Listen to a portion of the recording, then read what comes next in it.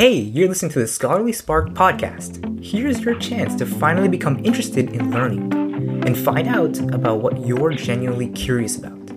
Join me as we experience different foods, the latest technology, immerse ourselves in a variety of phenomenal cultures, discover the secrets of civilization, find out about interesting people we never knew existed, and learn about what no one else dared to find out. I'm Vasan Narayanan, taking you on a journey through the mysteries of our world, all through the convenience of your headphones.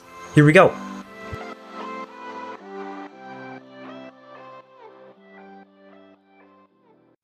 And how can things go wrong if we don't properly figure out causality? So our understanding of the world is very causal in nature. We like to tell stories to ourselves. We like to understand, how things are related. And a lot of the decisions that we make are based on that sort of causal thinking. When we're thinking about, for example, what kind of policies do we want? Generally, we have an idea of what we think that policy is going to do. Why are we going to increase the minimum wage or reduce it, or increase taxes or reduce them, or introduce a new school program or whatever it is? Because we think that there's going to be some sort of causal effect of those things. And if we get those effects wrong, then we're going to come to the wrong conclusions. We're going to make bad decisions. We're going to have bad policy. One example of this is violent video games. So, we can imagine why it might make sense to think that playing violent video games makes you a more violent person.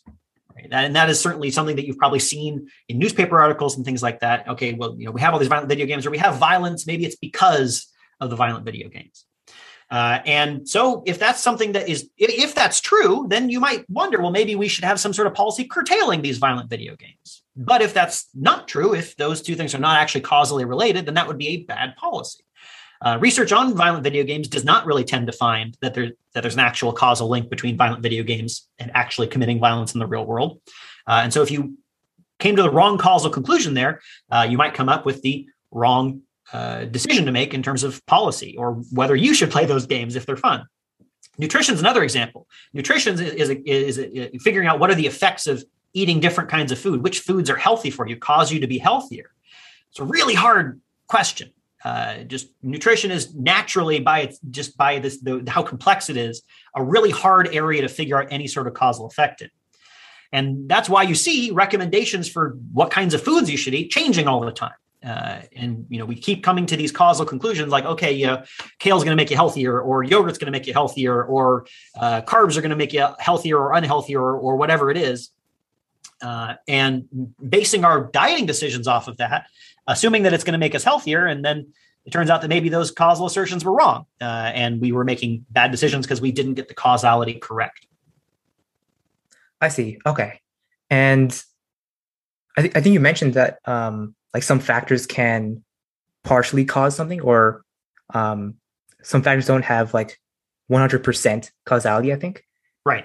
In that situation, how would you be able to determine what's the right conclusion to go to? Because say it was somehow determined that a factor had a 50% causality for some other event, then in that case, would you go with that event and say it does cause, or would you say it doesn't cause it? So I would say that as long as it changes the probability that event occurs, you would say that there's some sort of causal effect there, right? That, again, with the seatbelt example, if seatbelts, let's say if you get in a car crash and you don't have a seatbelt on, I'm going to make up some numbers here. If you get in a car crash and you don't have a seatbelt on, you're going to get seriously injured 10% of the time. And then the seatbelt reduces that to 5% of the time, right? Again, made those numbers up entirely.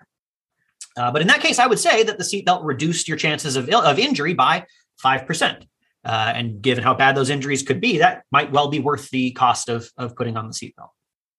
It's been super fun learning with you. Thank you for taking the time to listen to me. Join me next week as we explore another part of the numerous and ever-increasing mysteries of our world. I'm looking forward to exploring something new that you've never heard about next week. Talk soon.